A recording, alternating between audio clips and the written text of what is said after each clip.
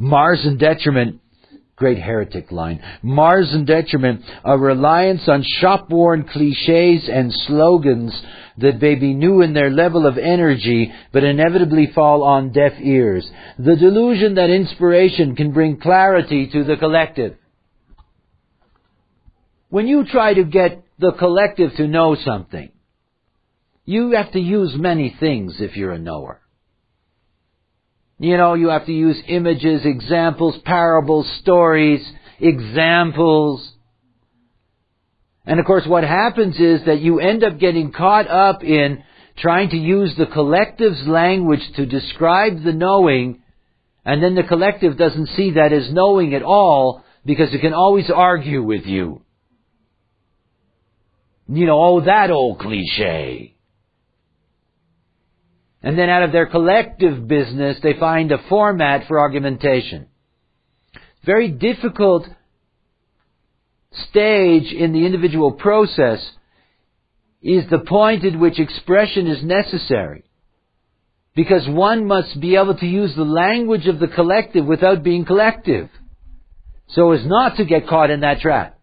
And most knowers, if you listen to their descriptions of things, you will see that they borrow extensively from both collective ways. You know, the storytelling of the abstract and the reasonable description of the logic. It'll fall on deaf ears if there's nothing new to hear in that. Remember that the only time that the individual really gets any recognition is when they are mutative and different and are bringing something new to the collective that the collective has never had access to before. So if you cloud that with too much collective language, it loses its individual impact. I mean, I found that out, for example, through the terminology of exalted and detriment. You know, in taking that from astrology as a terminology, it gave the collective a chance to get lost in that terminology when the best mutative thing came later, which is that I insisted that we have these triangles to replace it. Because it gives the collective too much of a chance to be prejudiced. Because they already have access. That's not new. They have access to that terminology. And even though it's being used in a different way, they have their old way of argumenting with it. And then they end up having deaf ears to what you're telling them.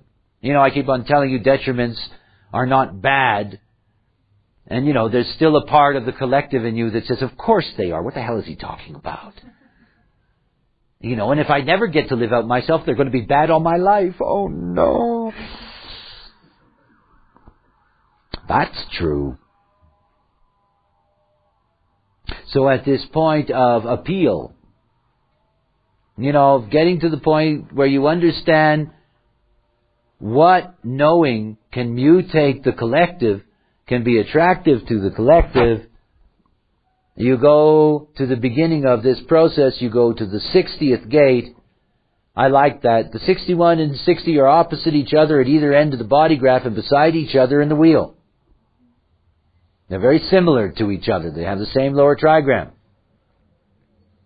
Part of the same house. And of course the 60th gate is the gate of limitation.